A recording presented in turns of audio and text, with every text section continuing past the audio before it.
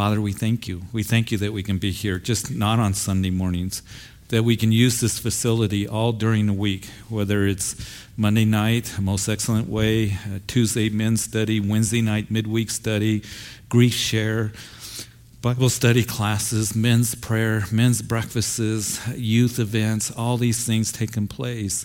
And Lord, we don't want to just be busy. We want to just grow in our love for you and knowledge of Jesus Christ. And Lord, we want it to grow as a family. You know, we want to have fellowship because the world can be so difficult out there, and we feel isolated. We feel, Lord, that as we feel the pressures of the world coming against us. So it is wonderful to be here in this place, for us to gather here at different times and during the week and on Sunday and morning as we're going through Luke's gospel. And I thank you that we're here tonight. And I pray that you'd bless your people and, Lord, just speak to our hearts. I know that some of us come in with hearts that are heavy, or maybe just being tired of the day. Maybe some have been up since early morning and been at work, and they've chosen to be here. And I know that that blesses you. And I know that that as they desire to learn of you and honor you with their lives. And Lord, I just pray for a special touch of grace tonight for those who've made the effort and expended the energy to be here, listening to us on live stream, whatever way, and those who can be here. So I pray that tonight would be a night where you speak to our hearts as we go through these verses and teaching us about your wisdom and how to live that abundant life and good life that you have for us. And it's in Jesus' name that we pray. Amen. Amen. So chapter 14, Proverbs, remember, the book of wisdom given to us. And you can spend a lifetime studying Proverbs and going through these verses. Remember that this section of particularly Proverbs, these chapters and the next several chapters till we get towards the end of the book of Proverbs, Proverbs has 31 chapters, that we're going to see that every verse is a proverb. Every verse has a contrasting thought, or a comparing thought is what scholars call. And that is the blessing and the benefits of walking in wisdom and wanting to pursue wisdom and knowledge and in all kinds of different ways, and how we act and how we speak, and different areas of our lives that we're going to see very clearly here, versus the folly of the fool, the one who acts wickedly, the one who ignores God's word, the one who continues to pursue that which is unrighteous and not true according to God. And there's consequences in that. And I think that it's interesting that as you look at the world's wisdom, keep in mind that there's the world's wisdom and then there's godly wisdom, God's truth. And all Scripture is profitable, given to us, is inspired by God, and it is profitable to us for doctrine, reproof, for correction, for instruction in righteousness, that every man may be thoroughly equipped for every good work. And as we go through this, these aren't just proverbs and nice sayings that, that are philosophical. This is truth given to you and to me, and how it is that we speak, how it is that we live, how it is that we do business, how it is that we treat others. And as we take these things to heart, then you're going to see that you're going to begin to experience the joy of the Lord. You're going to begin to experience, the abundant life that the Lord has for us. And we saw last week that the way of a transgressor is hard. It really is. And in this world, as a Christian, as we are living for the Lord and desiring to stand on the truth of God's word, the world's going to come against us and we'll feel isolated. And we know that the world doesn't agree with us and is screaming at us that the things that we believe as Christians is not true, or, it flies right in the face of what the world tells us how we should live and how we should think. But we know that this is truth given to us. And I hope and pray, I'm so blessed as people come out on Wednesday nights to go through the Scriptures and through the Old Testament and through the Proverbs here, desiring to gain wisdom. And may we just take these things and, Lord, help us to apply it in our lives, Because as we do, then we're going to experience your blessing and your goodness, and we're going to experience that abundant life that you have for us. Yeah, the way of a transgressor is hard. And the Lord says, this is how I want you to live in different areas of your life, how you conduct yourself and your behavior and how you speak to others, because it's going to be a blessing not only to you, but you're going to be a blessing to others. So let's look at this as we ended at verse 4 of chapter 14. Verse 5 tells us that a faithful witness does not lie, but a false witness will utter lies. And we know that a false witness will utter lies. And we are told in the 9th commandment that we're not to bear false witness against our neighbor. Lies do so much damage to people's lives. And maybe you've been the victim or on the end of somebody who's come along and gossiped against you or slandered you or lied about you. And you felt that hurt. And you know that it can damage your reputation. It can damage, so much in somebody coming along and lying.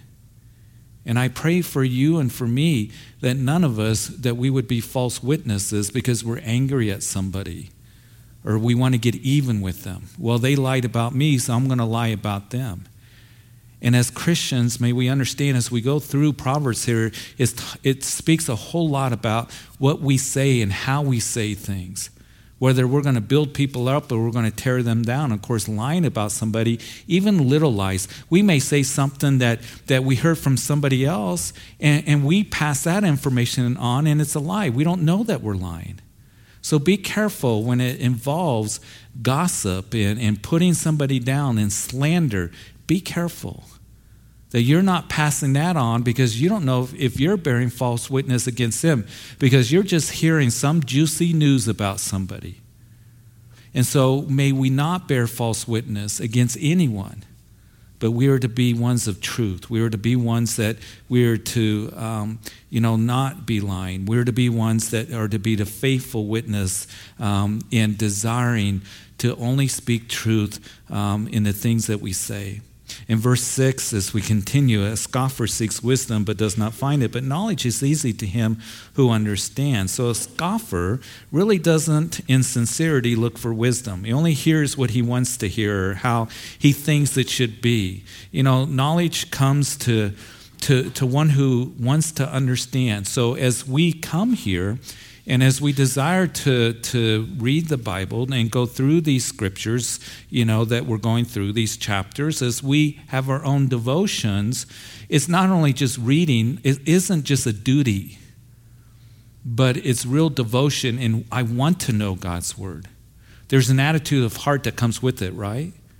It isn't just like a reading assignment that I got to get through this. I hope that our devotions, our quiet times, and as we read the Bible isn't that way. But Lord, I want to know wisdom. I need to know wisdom. I want to pursue that wisdom, and your word is that wisdom. A scoffer seeks wisdom. Here, Solomon is inspired by God, but he's being a little sarcastic here. He seeks wisdom, but he isn't going to find it. A scoffer who just scoffs, at truth and at God's word. He thinks he's going to seek wisdom. He's not going to find it. And then in verse 7, go from the presence of a foolish man when you do not perceive in him the lips of knowledge. Don't waste time and give a bunch of time to foolish people who are doing foolish things. It does matter who we hang out with and who we're listening to. And if there are those who are speaking foolish things and perverse things and doing foolish things and perverse things and wicked things, then don't give time to it. Because it's going to hurt, and it's going to bring you down, and it's going to get you involved in foolish things or whatever it is that they're doing. So go from the presence of a foolish man. And when you do not perceive him, the lips of knowledge. And the wisdom of the prudent is to understand his way, but the folly of fools is deceit, in verse 8. So a wise person is going to consider where he is at, or the consequences of action. A fool isn't going to do it, because we're going to see here in Proverbs that a fool is just going to act out of compulsion. It's just going to act without thinking about the consequences. There's consequences to the decisions that we make, and we know that, don't we? Matter of fact, there's a very important spiritual law that is given to us in Galatians chapter 6 as, don't be deceived, God is not mocked, but whatever a man sows, so shall he reap. And if you sow seeds to the flesh, of the flesh you're going to reap corruption. If you sow seeds to the Spirit, of the Spirit you're going to reap everlasting life. In every decision that we make, we're casting seeds. There's going to be a crop that's going to come up the next day. There's going to be a harvest. There's going to be consequences and repercussions and decisions that you make today.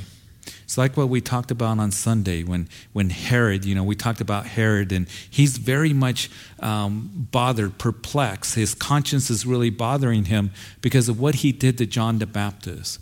And he goes and has this party, and Herodias' daughter dances for him, and he's pickled because he's been drinking. He's under the influence of much wine. Whatever you want, up to half of my kingdom, it's yours to have.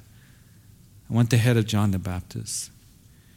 And the next day, as we know that Herod had real affinity for John, respected him, was conversing with him, convicted by John, that his conscience bothered him. And you see, there's consequences for the decision that he made. And that's why we want to be under the influence of the Holy Spirit. Be filled with the Spirit, is what the Scripture says in Ephesians chapter 5. Don't be filled with wine. Don't be filled with anything that's going to cause you not to be able to discern that which is good and between good and evil, and that which is clean and unclean, that which is right, that which is wrong in the sight of God. But Lord, I want to make decisions, and I want to sow seeds unto the Spirit because I know that there's going to be good things that are going to happen. So a wise person is really consider the consequences of their actions, what they say, the decisions that they make, how they treat others, in their behavior, where you hang out, what you're doing, what you're involved in, all these things.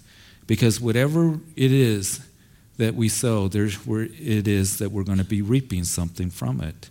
And then in verse 9, fools mock at sin, but among the upright there is favor. When I think of this verse here, the foolishness of the world that we see today, really the world mocks sin. We see that all around us. Matter of fact, the world is telling you and I that we need to celebrate sin, that we need to embrace it, that they're calling evil good is what we're seeing more and more in our society today. But in this particular verse, when I think about it, I think about even in those things that perhaps we don't always consider, the sitcoms that we watch, the comedies, that make fun of adultery, make fun of drunkenness, that makes fun of sin, kind of snicker and laugh with it. Lying and kids lying to their parents, things like that. We can kind of mock sin in that way, in that we laugh about it. Hollywood laughs about it, all these things, making jokes out of sin. We want to be careful with that. The commercials that tell us what happens in Vegas stays in Vegas. And of course, that's kind of a little saying that people have. Well, the commercial, the implication is you can come here to Vegas and let your hair down and get involved in carnality and sin. And what happens in Vegas? Your vacation stays in Vegas. They don't remind us how many people go to Vegas and then they end up leaving, going out into the desert and committing suicide because they lost so much money. Or those who come home devastated by what it is that they did, that behind the lights and the glitter and all of that that's taken place there, that there's death and drugs and destruction and ruined lives. And I hope that we are far enough along in our walk with the Lord that we don't let that stuff, just enamor us. And we, look at it and we're so drawn to it. Listen, I'm not a killjoy that you can't enjoy life. But be careful in those places and those environments that has the attitude of just kind of mocking sin and it's no big deal and getting involved with it. That we're smart enough to know that sin hurts people and it will hurt you if you get involved in it. So many broken lives. So many broken lives. Because of sin. Because of people getting involved in sin. And every single person that is in this room knows people that are hurting because of sin and the consequences of sin and going through devastating consequences and repercussions because of it. So we don't make a joke out of sin. We don't mock sin. We don't think it's a big deal. It is a big deal. Big enough of a deal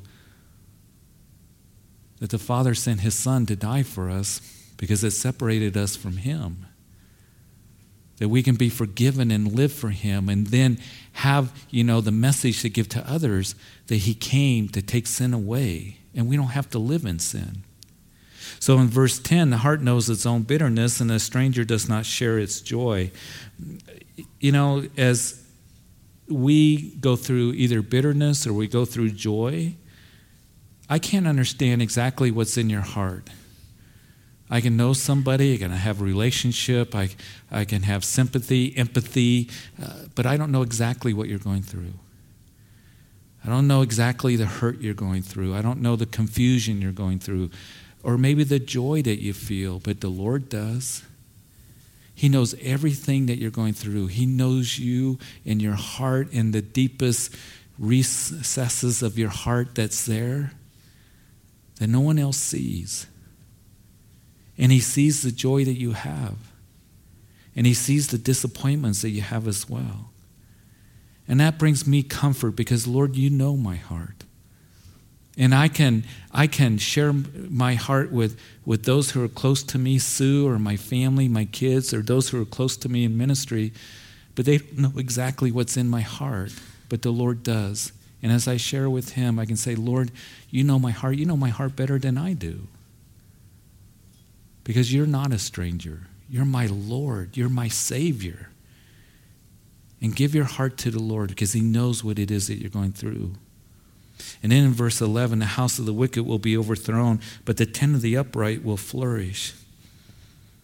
What it's telling us is just because somebody has a big house doesn't mean that things are good. We can go through the neighborhoods. I remember particularly when we were young, we'd take the kids for a walk, and when they were little and pushing the baby carriage and taking a walk, we did that just about every evening, Sue and I and the kids. And, I remember thinking the homes that, behind those homes, I know that in some homes there's happiness and things are good, but in other homes they're not.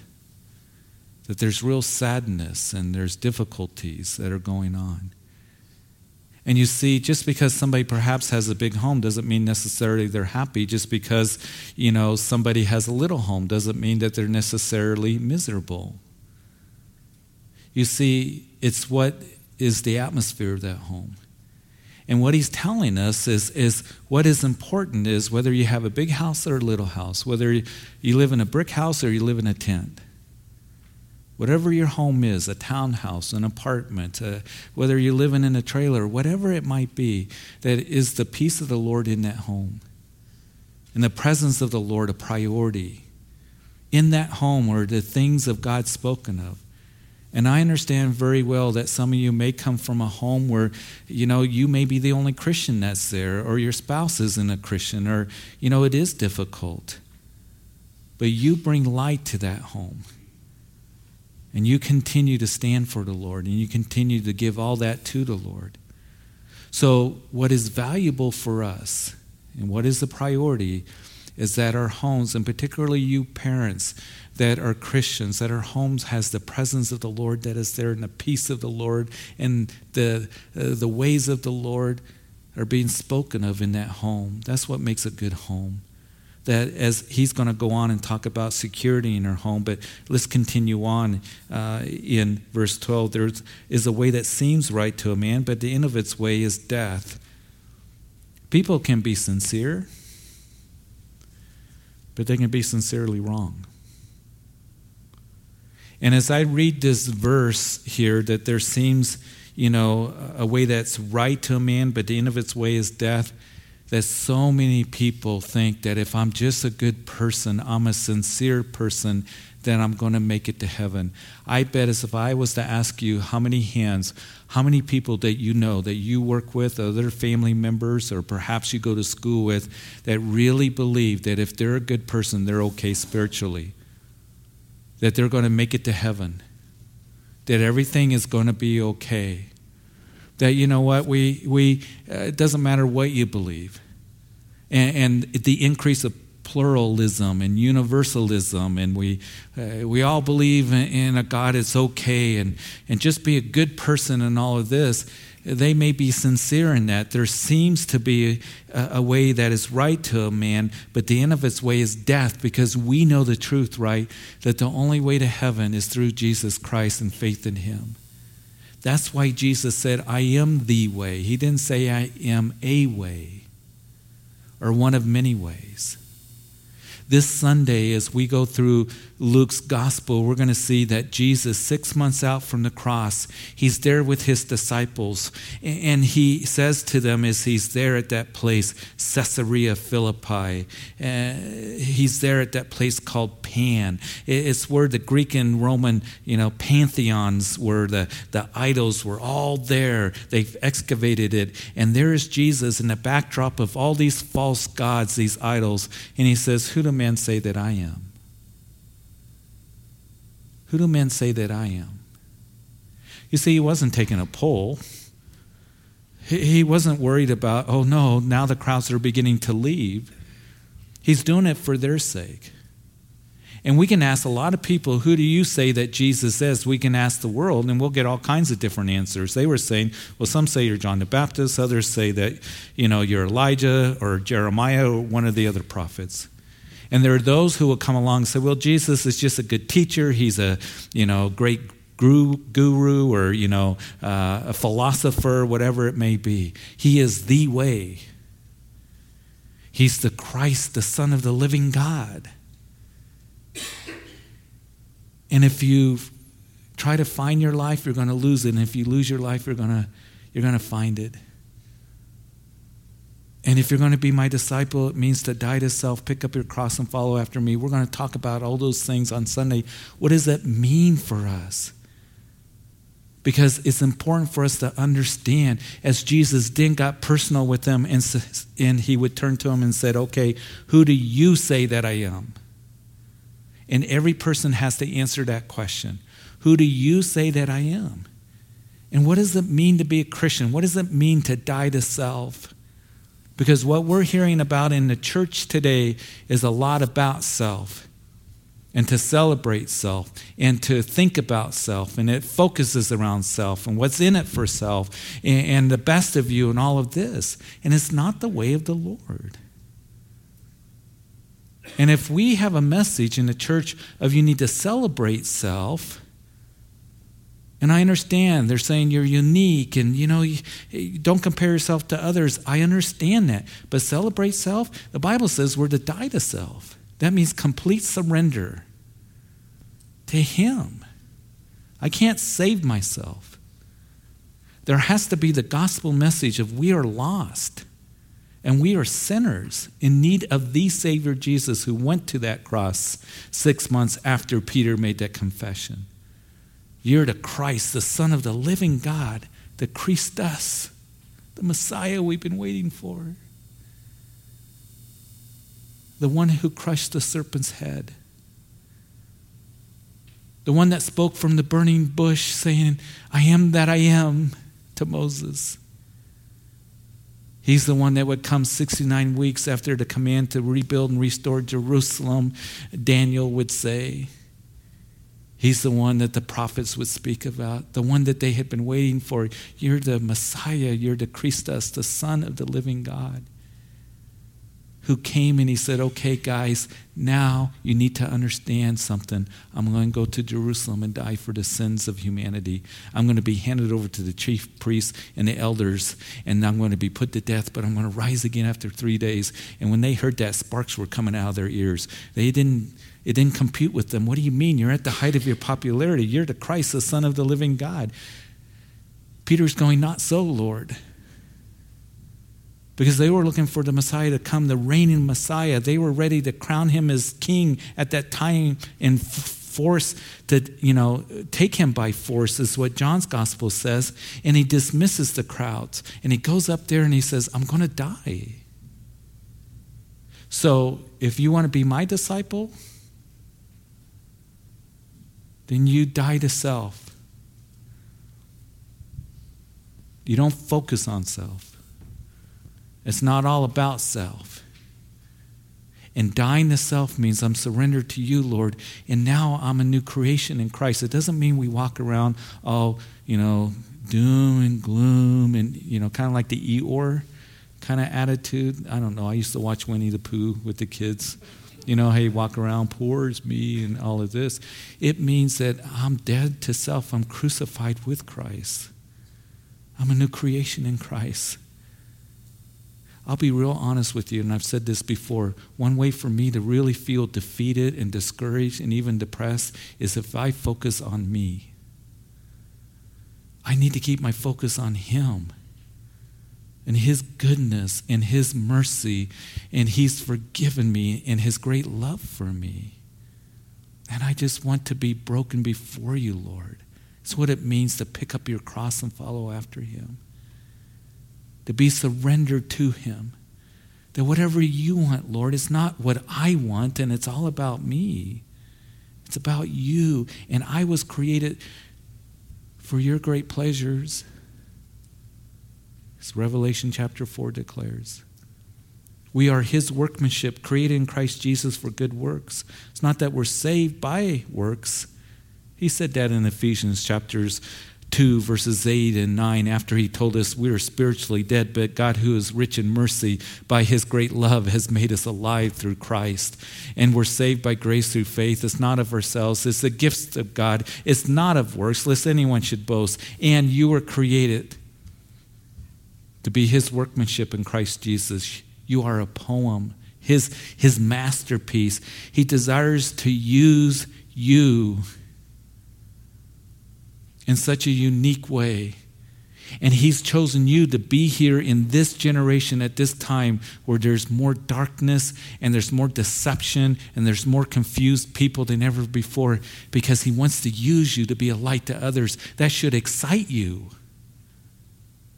It should excite you that I get to serve the true and the living God who's the creator of everything, who's going to come and rule and reign, and we're going to rule and reign with him. And when we really make that our own, when we say, I'm going to die to self and to my thing, and I'm going to live for you, Christ, whatever you have for me, then you're going to see that your Christianity is going to blossom and it's going to bloom, and you're going to just be excited about being a Christian wherever the Lord has you, however he uses you, to be a light to others. So here, the verse that we're at, that there seems to be right to a man, but the end of its way is death. I really hope that as we're going through the scriptures that we're getting it. We're getting it in the day in which we're living in our self-consumed society that we live in, and even the church is starting to adopt, that there's a right way, and that is the Jesus way. And he is Lord and Savior. And I'm going to follow after you, Lord. So there's a way that seems right to a man. The end of its way is death. And even in laughter, the heart may sorrow. And the end of mirth may be grief. Or the end of laughter may be grief. It's a little bit what we talked about in verse 10 here. As, we can make fun of sin, make light of it. But there's hurt. And if you laugh at sin, it really tells your character. Do you know that? I think all of us, or at least a lot of us, that you've seen somebody kind of chuckle at sin and then you see their countenance just drops.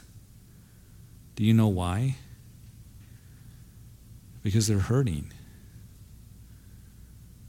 In the office break room, or, with the guys, and, and they're ha ha ha ha, and you're...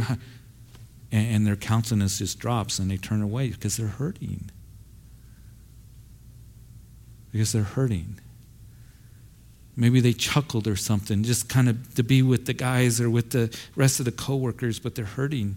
There's sorrow deep down, and that's what verse 13 is telling us. In verse 14, the backslider in heart will be filled with his own ways, but a good man will be satisfied from above. And the simple believes every word, but the prudent considers well his steps. We will desire to walk and live in godly wisdom. And we're to let God's wisdom determine our steps. That's what we're to do. And a wise man, in verse 16, fears and departs from evil, but a fool rages and is self-confident. We've seen so many characteristics of the fool. The one who is impulsive, the one who returns to his folly, the one who is self-confident, very prideful. That's the way of a fool. And we're not to be that way. We are to be ones that we depart from evil. We're not to be one that's full of rage. We're not to be self-confident. We're to have confidence in the Lord. And verse 17 tells us, a quick-tempered man acts foolishly, and a man of wicked intentions is hated. So the Bible tells us in Ephesians chapter 5 that be angry and do not sin. Don't let the sun go down on your wrath. That's what the Scripture tells us. In other words, that we are to be even-tempered. Anger will lead to all kinds of bad decisions. I think we know that, don't we? And that's why the Bible says, don't let the sun go down on your wrath. Give it to the Lord. And I tell married couples, I've seen it happen because I've done a lot of counseling. That couples that go to bed, with each other night after night after night, and they let the sun go down on their wrath. And it leads to difficult decisions and bad decisions. So, Christian moms and dads and husbands and wives, make sure that you're praying about things. You may not be able to settle things that night, but you're praying about it, and you're going to continue to seek the Lord's will and way. But for any area of our lives, whether it's in marriage or whether it's with a job or whether it's in relationships with anyone, families and friends, whatever it might be, we don't want to make decisions out of anger, because we end up making bad decisions when we do that. And so verse 18 tells us the simple inherit folly. The simple here, what it means is a knucklehead, all right? The simple inherit folly, but the prudent are crowned with knowledge. And the evil will bow before the good, and the wicked at the gates of the righteous. We need to remember that the wicked will not prevail. Remember Psalm 73, that the Psalm of Asaph, that he said it seemed like, as he's just crying out to the Lord, it seems like the wicked is getting away with things. It seems like they flourish. It seems like no one, cares about it, and God doesn't care. He's really struggling. He says, it was too painful for me to even think about it until I went into the sanctuary, the house of the Lord, and I understood that the end of their way is destruction. That's why it's important for us to be here, because we can be out in the world and we think, how can that person get away with it? How can, they practice wickedness? It seems like they get away with all that stuff. Listen, they're not getting away with it, because God's word declares it. They are not getting away with it. And soon it will come to light. And if they don't repent and turn to the Lord, the end of their way is destruction. So don't think that the wicked is getting away with anything. They're not. And then in verse 20, the poor man is hated even by his own neighbor, but the rich has many friends. And he who despises his neighbor's sins, but he who has mercy on the poor, happy is he. And so the world may look down on the poor. Matter of fact, I've even heard preachers on TV. I remember one well-known that said being poor is a curse. The prosperity teachers that come along. And we need to keep in mind what God's word has to say here. And God has a special place in his heart for the widow and for the orphan, for the stranger and for the poor. And Jesus himself was poor. Foxes have holes, birds of the air have nests, but the Son of Man has nowhere to lay his head, is what Jesus said. And the only thing that he owned, the creator of the universe, was the very clothes on his back. And when they crucified him, and as he was on that cross, they stripped him naked, and then they took and they rolled dice for his clothes. And they particularly were rolling dice for the big prize, his outer garment, his coat. And the one who would win it, probably it was worth something, he could sell it and get some money. God has a very special place in his heart for the poor. And we need to remember that much of the world is very, very poor. And God loves those people. And we should desire to help those in need, not look down on them. You see, they're important to God. And people can be a respecter of God, but God is not a respecter of people. And he has a special place for them in his heart. And for those who are downcast and those who are in need. So we need to make sure that we keep a proper perspective and see people the way that God sees them. And verse 22, they do not go astray who devise evil, but mercy and truth belong to those who devise good. So as Jesus said in the Sermon on the Mount, in the Sermon of the Plateaus we saw in Luke's Gospel, that we're to be merciful as your Father in heaven is merciful. He's merciful to us. Isn't he so merciful? In verse 23, in all labor there is profit, but idle chatter leads only to poverty. In other words, just talking won't get it done. There's a time to do it, right? You got to roll up your sleeve and you got to get it done. Remember Moses? When the chariots are about ready to come on top of them and they're backed up against the Red Sea and the people are crying out, Moses! And Moses said, look up and see the salvation of the Lord. No longer are you going to see the Egyptian chariots. And then the Lord said, Moses, quit talking. Open up the sea and get going. And I kind of chuckle at that, because Moses is given these words of encouragement, but apparently he kept talking. And the Lord finally said, Moses, time to get going. Lift that staff up and part the Red Sea and let's get going across. There's a time when, we can talk about things, but then there's a time to do it in our lives, isn't it?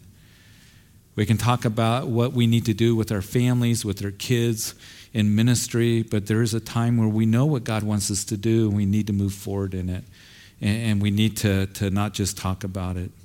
The crown of the wise is their riches, verse 24, but the foolishness of fools is folly. So wisdom is very valuable, isn't it? And it's something that we should seek to have. And a witness delivers souls, but a deceitful witness speaks lies. Verse 25. Again, we are to give life. We are to give life.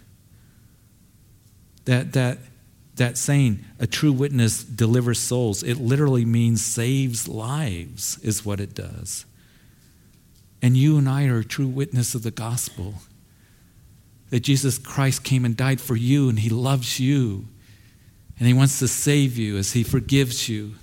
And he wants to bring you into relationship with a Father that only comes through Jesus Christ.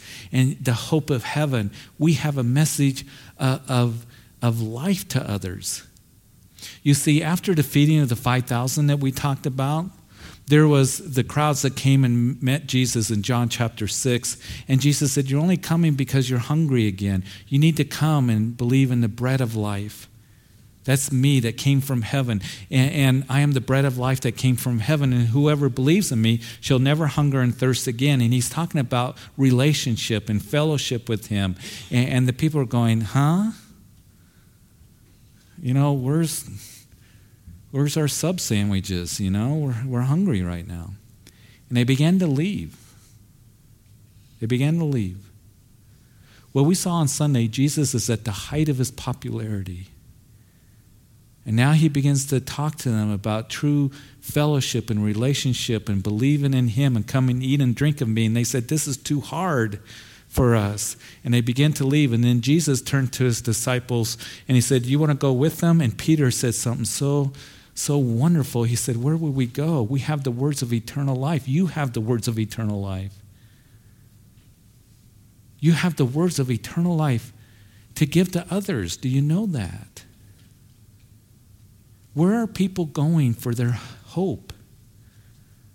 They're going in all kinds of different directions and looking at that which is not hope. you have the words of eternal life to give to others, to be able to give a message, be a witness that delivers souls. We get the privilege to be able to do that. And I pray that we would be sensitive to the leading of the Lord in that. That the Lord does love you, and He died for you, and He is your hope. He's our only hope that there is. To be able to save souls with the gospel that is the power to change a person's life, to bring forgiveness and a new creation in Christ. In the fear of the Lord, there is strong confidence. Verse 26 tells us, and His children will have a place of refuge. The fear of the Lord is a fountain of life to turn one away from the snares of death. So I pray this place is always a refuge for you. It's always a refuge for you. That there is life here, a fountain of life, that there is words that are given as we go through the scriptures and comfort. I pray that this is a place of refuge and that your home is as well. And for our children here, our children need that. We all need that place, right? Where there's the fountain of life, where we can present Jesus. And remember that He's the one that said, if you thirst, come to me and drink. And out of your life, belly will flow torrents of living water. In verse 28, in the multitude of people is a king's honor, but in the lack of people is the downfall of a prince. So pretty self-explanatory. A king is strong when the people support him, but weak if they don't. In verse 29, he who is slow to wrath has great understanding, but he who is impulsive exalts folly. Again, be slow to anger, not impulsive. Don't just without forethought. That's why we need to take a deep breath. We need to really think about what we're going to say. Lord, help me not to react out of anger. We know that Paul would write in Colossians and in Ephesians, listen, you're a new man, you're a new woman. Put away the old man, the old woman. Put off anger and wrath and malice and those things, right? Bitterness, envy, jealousies. Put those things away. And that you're to put on what? Kindness and gentleness, love, long-suffering. That's what we're to put on. Put away the former lusts, the way of the world. And now you are to put on Christ, is what you and I are to do. So anger, don't let the anger get the best of you. And we all get angry, don't we? But don't be making decisions and blowing up and all of this. Ask the Lord to help. Lord, help me. I want to be slow to wrath. I want to have understanding. I don't want to be impulsive because it's just going to lead to bad decisions. And a sound heart, verse 30, is a life to the body, but envy is rottenness to the bones. Listen, you've seen it, I've seen it. When somebody is envious and bitter and full of jealousies, it will just rot in your soul. It just really will hurt you. If you have envy and jealousies and bitterness, and that's why you got to give it to the Lord, because it really affects you spiritually. It was Saul that, remember that he started out well as the king of Israel, and then David became his armor bearer. Saul began to focus on himself, and he was rejected as king, and David was anointed king, and he became, Saul's armor bearer. And Saul could see that God's hand was on David, and it tells us that he would watch David, and he became very jealous of David, and then he wanted David dead. And just the destruction that jealousy and envy did to Saul in his life, that his life ended up in a terrible way. And he died in a terrible way because he was full of envies and jealousies and bitterness. He was a bitter man. He was a bitter man. I just want to say this. There's no reason for any of us to be jealous or envious of anyone. Because God has made you, and you are unique. And He has something for you to do that only you can do. And He loves you, and He wants to use you. There's no reason for any of us to be jealous or envious of anyone or anything. And yet we can do that. They become bitter, in life. And that's why it's important that we forgive.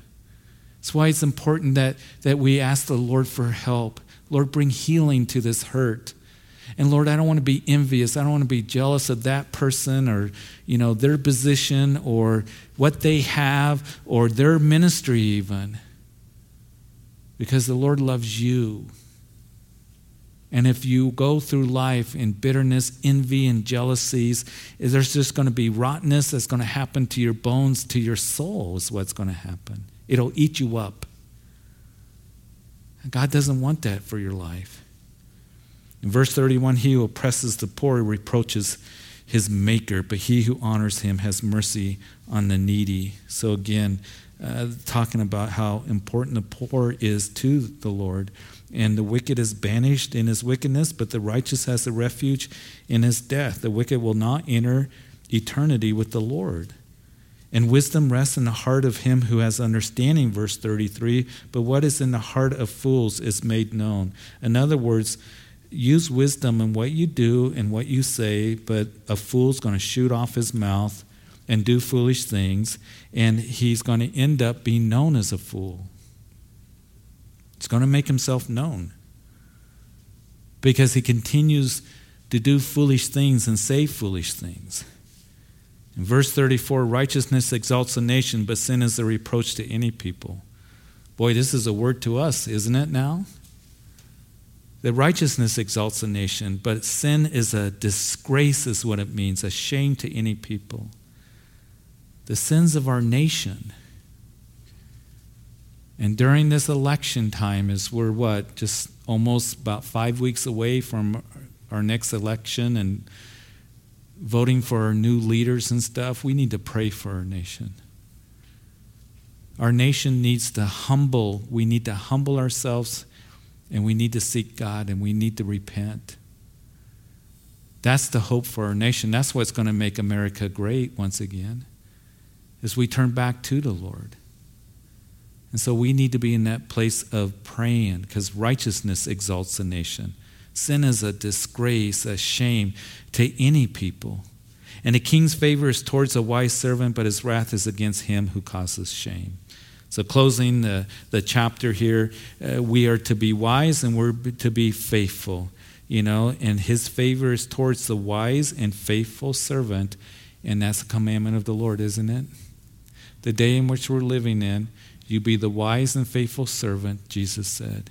You be wise because you know the scriptures and you're applying it. You believe God's word. And as you believe God's word, you're desiring to live it and be faithful every day. Be faithful to the Lord. Be faithful to the Lord. And you be looking. That's also watching, Jesus would include. Be watching for him because the Lord's going to come back and you have favor with the Lord. And we get to rule and reign with him. So what a wonderful future that we have. So continue to be wise, continue to be faithful, continue to be watching because the Lord's coming back. He's coming back very soon. And he's going to establish his nation, a holy nation, a kingdom that's going to last forever, and we get to be a part of that. And so I pray, I kind of see this is kind of boot camp right now for us. Boot camp because we are going to be serving the Lord for all eternity. We get to rule and reign with him in the new kingdom. I can't wait for that to happen. So let's learn God's way, and let's put our trust in him, and let's walk in that wisdom that he desires to give to us. So, Father, we thank you so much for today's lesson, and maybe we didn't get as far as we wanted to, but so many things to consider here. And Lord, your word is so good. I don't know if I did any help in commenting on these verses, but Lord, your word will not return void. It will not. And Lord, I know that you, I'm sure, spoke to your people in different ways, in different situations, but I pray that all of us are encouraged and blessed tonight. I thank you for us being here and going through this book of wisdom. So help us in what we say and how we behave in our conduct and our relationships and how we work, all those different things. Help us to be wise. Help us to be ones that we desire to gain understanding, just as we're told the wise and prudent person does.